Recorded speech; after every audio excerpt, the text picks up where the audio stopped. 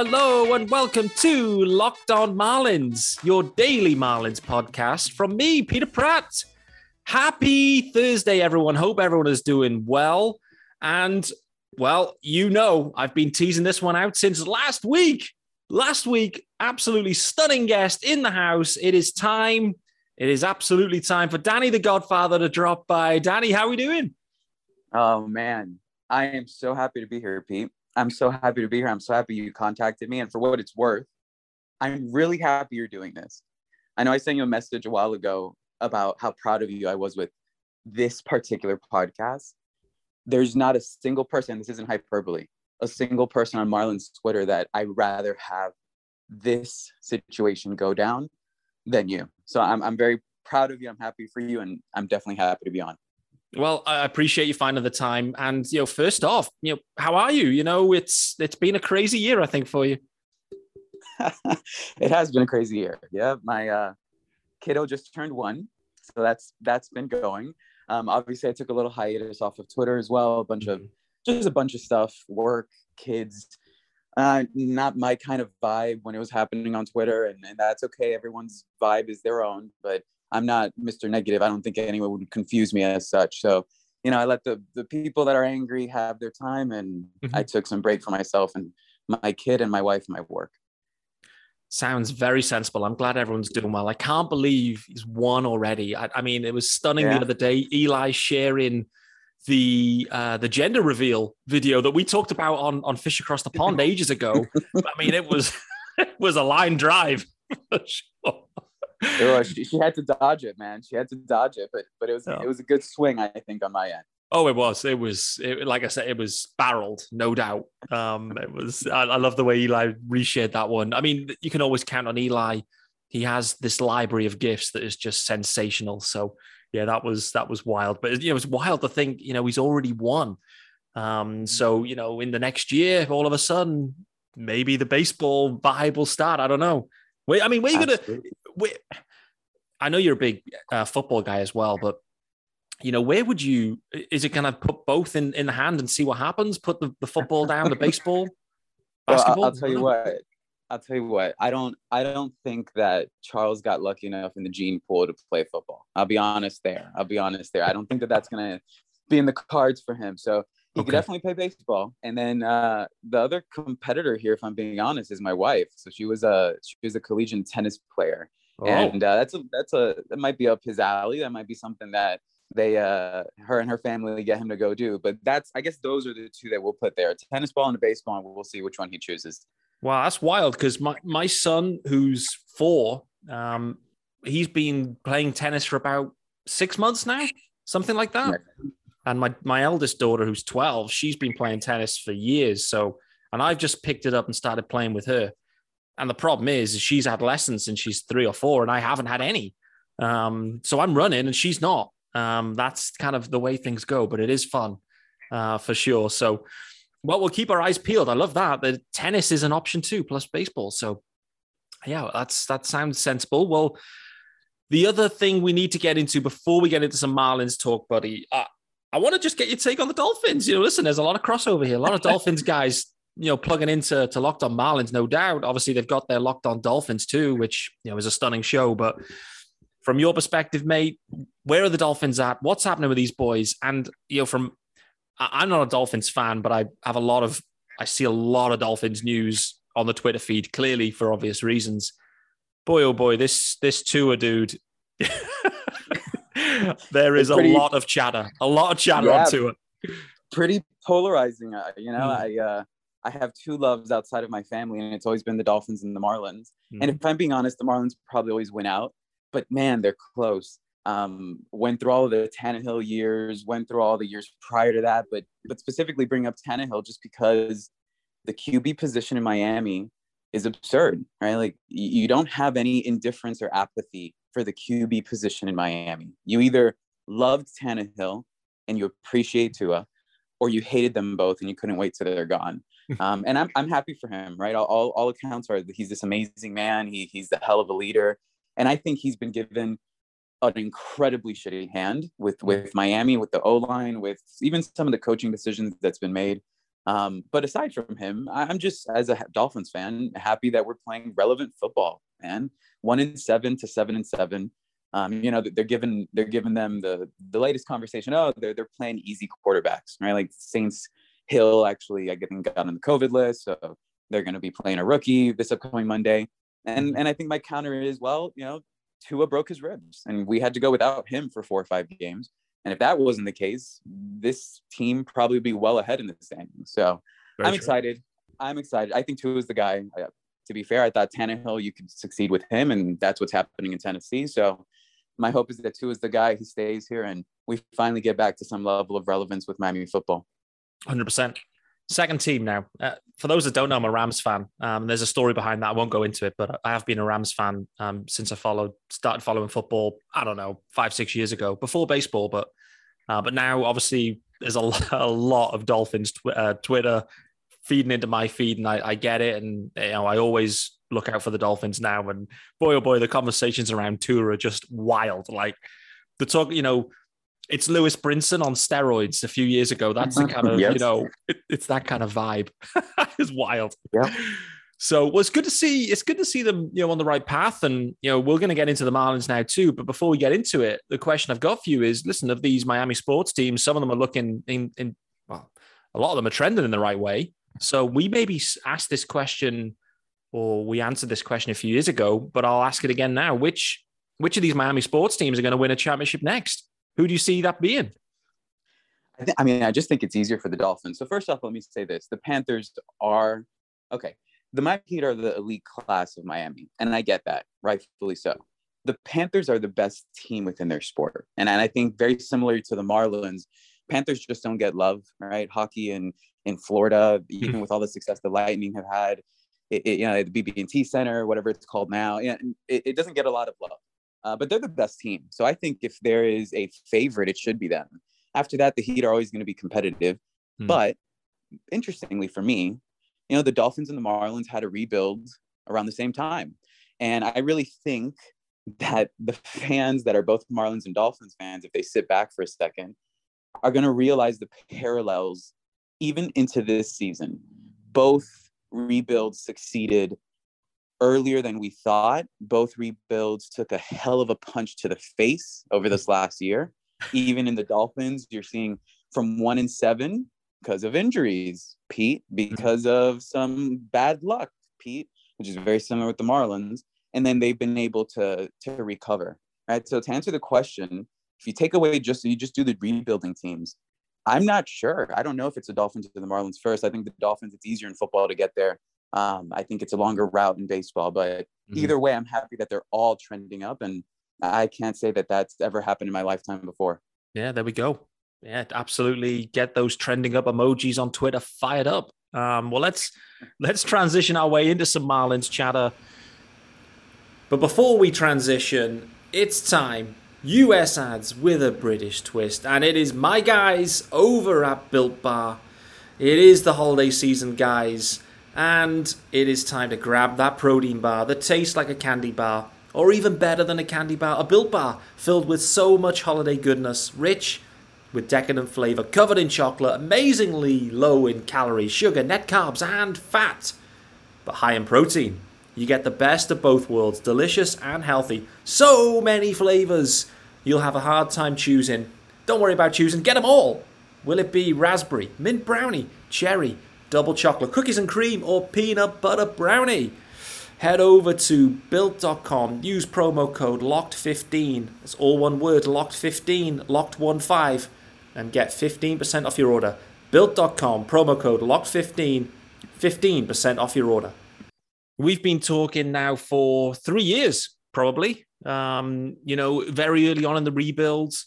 I remember as well, there was a legendary what I'd say is not a PowerPoint, but a video almost, I believe, of where it was like a rebuild for dummies, kind of tweet that you put out there, and some content that was awesome. But, you've always been, really, I'd say, just clued into what this rebuild was, what the timelines were, what was likely to happen if things went well. So I guess as we sit here now in December of 2021, 4 years into the Sherman Jeter ownership phase. How are you going to assess this rebuild now? How are you feeling about the Marlins in general? And then we'll kind of dig into some more kind of specific themes. Yeah. So how about we do a grade, right? I'll do a grade. I think myself, and then I'll expand on how I get to this particular number. Or let's just not even do a number. Let's just do like a letter grade for simplicity. Mm-hmm. Yeah, I would say like a B minus. I would say a C plus, a B minus, and really no, I really would stick on the B minus. And here's what I would expand on that. If you're just going to do on-field success or failures, I'm really okay with you being lower. Yeah, I'm really okay with the person that says, it's a C minus, it's a C, it's a C plus. Yeah. I think, and excuse my language here, but it's bullshit if you're going to grade only on field, because this regime, Sherman, Jeter, however you might want to detail it, had to rebuild the entire organization, right? It wasn't just on field. It was an incredibly apathetic and void fan base. It was no community involvement. If anything, it was the opposite. The community hated you for what you did with the park, with Loria. There was nothing off field. And that's changed radically. Your farm system, top 10 for the last 2 years, 3 years now. Your community involvement, much higher than it was before. You spent money to renovate the park. You're now funding salary here in this off season. You built an international complex. For me, that's all part of the rebuild. So when I say a rebuild, that's why it's a B minus for me. Because the on-field took a step back, for sure. Now, if we look at this offseason, which I'm sure we'll talk about it, at least up to now, it took a step forward again. But the naming rights, the TV deal, everything else has to be a B plus or an A. And when you average that out for me, I land somewhere around a B minus. Feels fair. Feels fair. And I put it out on Twitter earlier, asking the question, what were people's vibes? And I think they seem pretty well in general aligned to where you're landing there, kind of B minus, C plus. Clearly the on-field product at times has not been great. And like you said, you wouldn't assess that. But clearly they made the playoffs, in 2020. So that was a nice surprise. But obviously, took a bit of a step back last year. Just a bit. Yeah, it was tough. It was a tough one. Like you said, the injuries, the luck, it just wasn't the Marlins year. And then the way the roster was structured with the contracts, it meant that they were always sellers if they weren't in it. It was what it was. So, that's what it is. One thing I wanted to follow up on you quickly there. You're talking about the fan base, etc. Listen, I'm not a Miami guy. I'm not a Florida guy. As you know, I'm here in the UK. I don't understand, and I'm not around to understand the culture, the feeling, the vibe. And listen, you may have a better handle on this, but for me, 2020, no fans allowed. 2021, the Marlins, I think, had a competitive team, but clearly the results weren't great. But the attendances were still absolutely terrible in Lone Depot, newly named Lone Depot. So how concerning is it that the fan base still is seemingly that detached from the Marlins right now? That's how it feels to me anyway, across the pond, clearly. But what's your read of the kind of fan base, the connection, and are the fans ever going to come back? Sure. So if we just use attendance numbers, absolutely. Right. I'm someone who I think, many people, a lot of people do disagree with me, but many people disagree with me on this. Revenue sharing kind of kills that. You need people in the stadium. I get it, but it's not like the 70s and the 80s and the 90s. With revenue sharing, most teams are going to survive whether people are in their seats or not. What they're not going to survive is apathy. And I think that that's the biggest shift from this regime to prior, because I promise I could give a 60-minute lecture on this, and I won't. But people hated the Marlins for a good amount of time, and then they just stopped caring. Yeah. And that goes back to the continued ownership groups. Huizinga very literally outwardly said the 1997 team is going to be a project on if you spend enough, can you make a profit and then sell off? And guess what? That's what they did. Mm-hmm. They spent enough and they won a championship. And then immediately the next year they sold off when all of the season ticket prices had come on up, right? Then a bunch of other shady stuff that we don't have time to talk about today happens from there until when Loria is granted the team by MLB.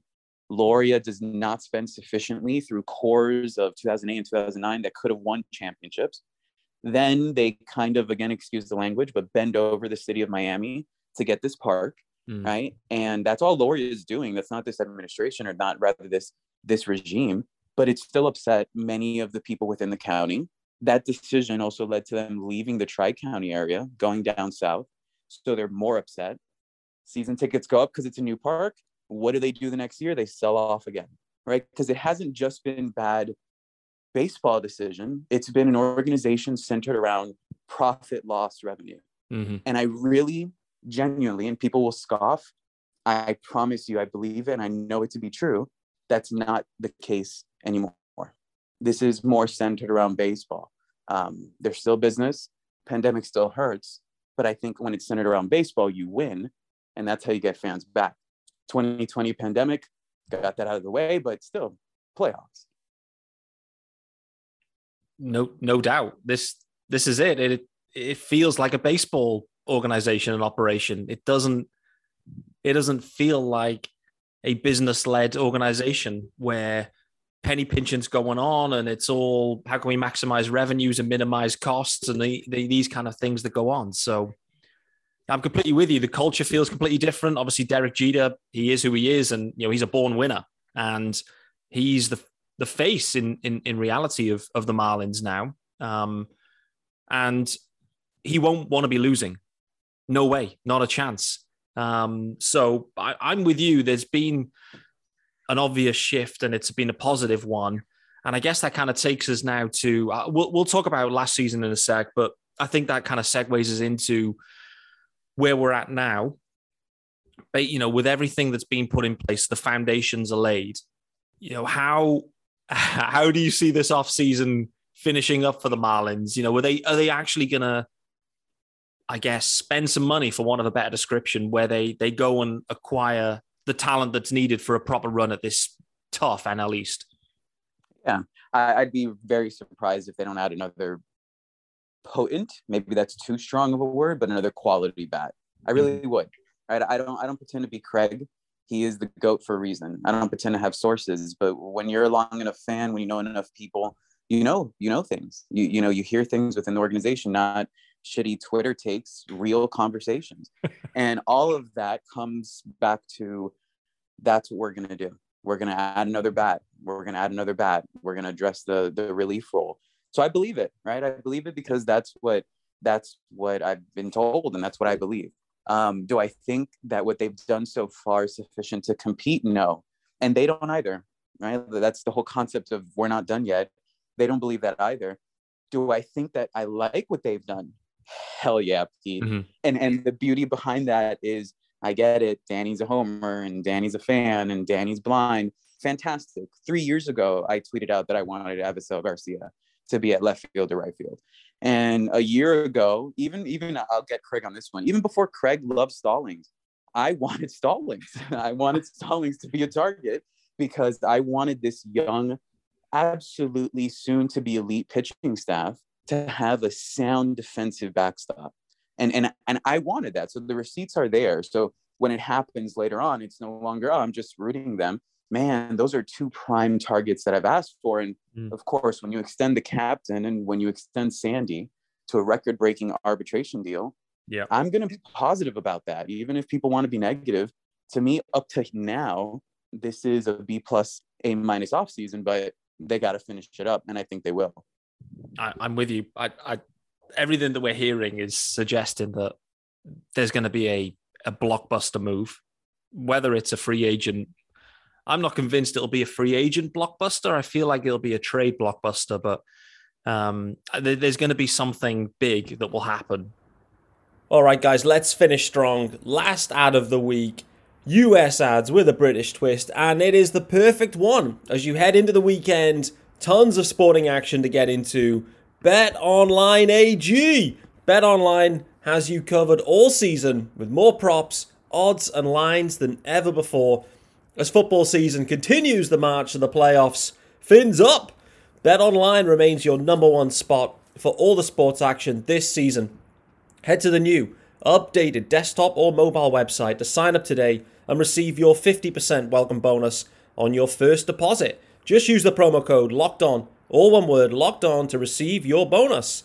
From basketball, football, NHL, boxing, and UFC right to your favorite Vegas casino games, don't wait to take advantage of all the amazing offers available for the 2021 season. BetOnline is the fastest and easiest way to bet all your favorite sports. BetOnline, where the game starts. All being well, and then the bullpen, the leverage stuff.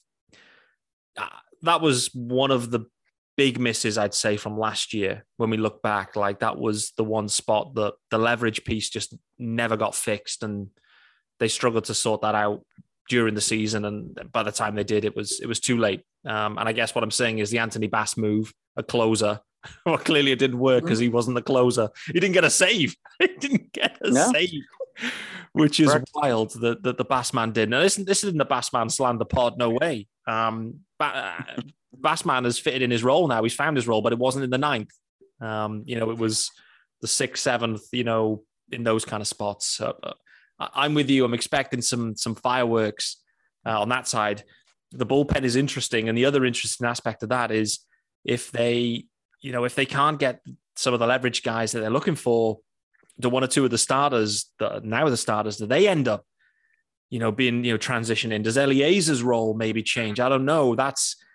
It's an option. I mean, I don't know what's your thoughts on Eliezer? There's been a lot of talk about Eliezer, both in trades, starting, plus, with health concerns, but also transitioning to the pen at some point. How do you see his role panning out here for the Marlins? Yeah, you kind of have to feel for him, right? Like, I would imagine that he thinks he's always the odd man out. No one ever includes him in the World Series, starting five. No one ever includes him in the projected lineups. And he doesn't have enough value to actually get a good asset back. But then does he have enough value to keep above the guys that are coming behind him? And I would imagine it's a tough spot for him. I think that eventually he could be a nice piece in a trade. Obviously, he wouldn't be a center part of it, but a nice piece in a trade that could get you something back. Yeah. I don't see how, even if it's this upcoming year, maybe half of the year, I don't see how he really sticks in that front five. I just don't. And you need depth, right? So he could be 6 or 7, or you move him into the pen. You have a myriad of options. But I just personally feel for him from like a person perspective. No one ever talks about Eliezer, except in this kind of situation of, what might we actually do with him to fix the hole of where he should be? Yeah. I would say, he could be a long relief guy, or he could be a critical innings guy, not back end, but a tight spot in the 6th or 7th. Mm-hmm. I'm just going to do a little roulette here and say that he's part of a trade that gets moved. Yeah. I feel that's the most likely. I guess going back to the point I made then, that I think there will be a blockbuster deal, and I think Eliezer will be part of that deal. I think it will be a number of players from the Marlins that have to go, but I think it makes sense. Like, it makes a lot of sense. Like, he's a legitimate major league pitcher with, I believe, 3 years. I think it's his first year of ARB, so 3 years of control on Eliezer there. So, and the question will be, well, is he healthy? Can you keep him healthy? And clearly that is the question, but that's a question for any pitcher. It doesn't matter who you are, or any player for that matter. So that's baked into anyone's price. And for me, he's a major league pitcher. It's proven. Young, controllable. There's value there. That's what I'm saying is there's value in Eliezer. He, as you said, if all being well, the reality is Eliezer is unlikely to be in the starting five because there's just too many guys. There's just too many. And that's too much talent. Too much talent, exactly. I mean, Danny, just assess for me now the starting options the Marlins have, just how ridiculous it is. You pair this, and we could, I suppose, do this with any team in any history, but you pair this rotation of young arms, even unproven, because most MLB pundits will say most of them are unproven, aside from Sandy, and even Sandy just proved it this year. Mm-hmm. Even with as unproven as it is, you give this rotation to the past core, like the Yelich, Stanton core. You give this rotation to the Dan Uggla, Hanley Ramirez core. You give this rotation to any offensive core that we've had, and you're winning multiple World Series. I mean, it runs 10, 12 deep, Pete. This is serious talent, which for what it's worth, right, is why I chuckle. Because again, I've grown, right? I've come to this revelation. There's a time that I was dumb enough to think that what I tweeted mattered. Now I'm intelligent enough to know that it doesn't, right? So I don't fan police anymore, because if you want to be miserable, be miserable. But I kind of like silently laugh when people are like, oh, this has failed horrendously. Are you kidding me? You have created the envy of envy in baseball. And if you just supplement a little bit with the offense, which is what they're trying to do, you have a competitive team. 10 to 12 deep is something that not many teams in history have, nonetheless, even in current standing. So it's an embarrassment of riches. It is perfect summary. That might be the title of the podcast, actually. Now you've said that, it's a perfect one. Okay, so if you put your GM hat on now, right? And so this is Danny's call, and you're in the room and they're going, right, we're going to have to address, we're looking for a big bat. If it's you, Danny, who are you going after? Who is the guy that you think will be the difference maker that you could, I mean, I don't even want to put realistically throw out there, but I will. Like, realistically, what you think that could be acquired from the Marlins to go and address the obvious need. Who you calling? I still think you engage with Marte, Cattell. Cattell Marte, just clarifying there. I still think you engage with him, and I still think you engage with Mullins. Just see what the Orioles are asking for, right? Those are the two center field pieces that I think are actual game changers for you, right? I like the tertiary concepts of Bellinger, for instance, right? I know he just, I guess, signed out of his ARB for this year. So something like that. I like the outside barriers of outside thinking, but I don't think we actually have to get too creative here. I think you assess the teams that might be willing to move a center fielder, and you have this embarrassment of riches in pitching and in hitting, at least at the lower levels, and you use it to go get your game changer. Yep. Right. I don't think you have to get creative. I really don't. I don't necessarily love the concept of Avisel Garcia starting in center field, and then that means, okay, your big bat now is Castellanos, who wants 7-8 years to be here in Miami. Yeah, I'm not a fan of that. Go get a true game changer in center field with the bat. Marte's a little questionable with the glove, and go for it. Don't reinvent the wheel. I still think the original plan was to get Starling. I can say that with conviction, but you're not going to outbid Cohen. When you traded him, you allowed that to happen. But I do believe that was the original plan, to get both Garcia and Marte. Yep.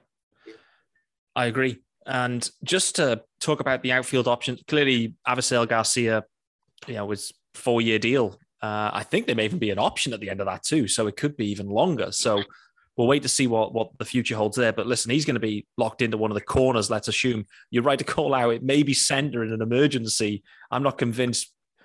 If Avisel Garcia is starting in center field for the Marlins, like, there better be a ridiculous other option in the corners that we're all excited about. I think otherwise things have gone slightly wrong. But just talk to me about Brian De La Cruz and Jesus Sanchez. Clearly, Jesus Sanchez, they moved Corey Dickerson with Adam Simber. I mean, that deal itself, I'm still dumbfounded. I have no idea what that deal was. Irrespective, they wanted Corey done. They retained most of the money. They moved Simber and got back Joe Panic. I don't know what the hell that was, but nevertheless, the goal, by all accounts, was to get Jesus Sanchez playing every day in right field, left field. I mean, he kind of floated around. So just let's start with Jesus. Is he inked in? Is he inked in to start in right field for you, going into 22? I would have him, unless you're about to spend or trade for 2 corner outfielders. All right. Yeah. I don't see anyone. I don't see anyone surpassing him.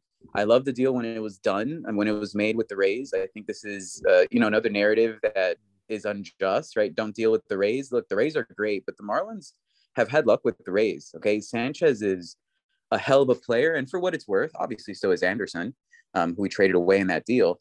But Anderson has his own injury, and that's result bias, and that's fine. Even if Anderson wasn't hurt, Sanchez, I believe, is your 30 home run corner outfielder, needs to improve defense, but is going to get you solid on base guy. Yeah, he's going to eventually be that 2, 3, or 4 hitter.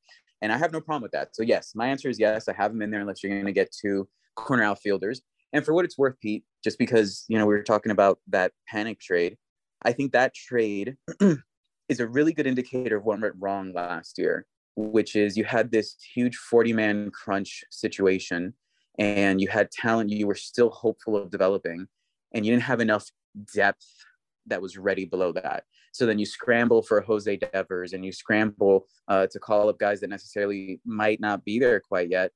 and then you almost scramble again to go get a panic to kind of fill in. It felt like I'd rather that have not even occurred, because if you're going to punt the season, punt it. Don't bring in someone back that's going to be here at a mediocre level for no reason. Nonetheless, I'm sure they have their reasons for that. I would just point it back to, if we're talking about, the front staff, and we're talking about that year, I would point it back to that 40-man crunch killed the team. Because when you have historical number of injuries and then delayed and returning of the injuries and meaningful players, not just depth players that are hurt, and then you have to reach for Isan Diaz and Jose Devers, that's going to lead to a punt. So that, I think, is a good example of that. But as for Jesus Sanchez, absolutely. And I think De La Cruz did an amazing job. I mean, hell of a deal there with the Astros to get him back for Yimmy. I again still think something went wrong if he's starting right off the bat, but do I feel much more comfortable with him starting if injuries occur? Absolutely. And then I know I'm going a little verbose here, but don't discredit the concept of Anderson in right field, Wendell at third, or maybe pulling in another free agent and having Anderson out there anyway. I think you have puzzle pieces. It's not just limited to Avisel Garcia and Jesus Sanchez is what I'm trying to say there. All right, guys, hitting the pause button on this one. That's part 1 of the conversation with the Godfather in the books. Thank you for making Locked On Marlins your first or last listen of the day. We are back tomorrow, that is Friday, with part 2 of the conversation with Danny the Godfather. Stay tuned for that. And we also have an episode scheduled, locked and loaded, ready to rock and roll for Christmas Day on Saturday. Get yourself tuned in as well and subscribed. Content coming at you like Cleopatra. Back tomorrow with Friday episode, part 2 with the Godfather.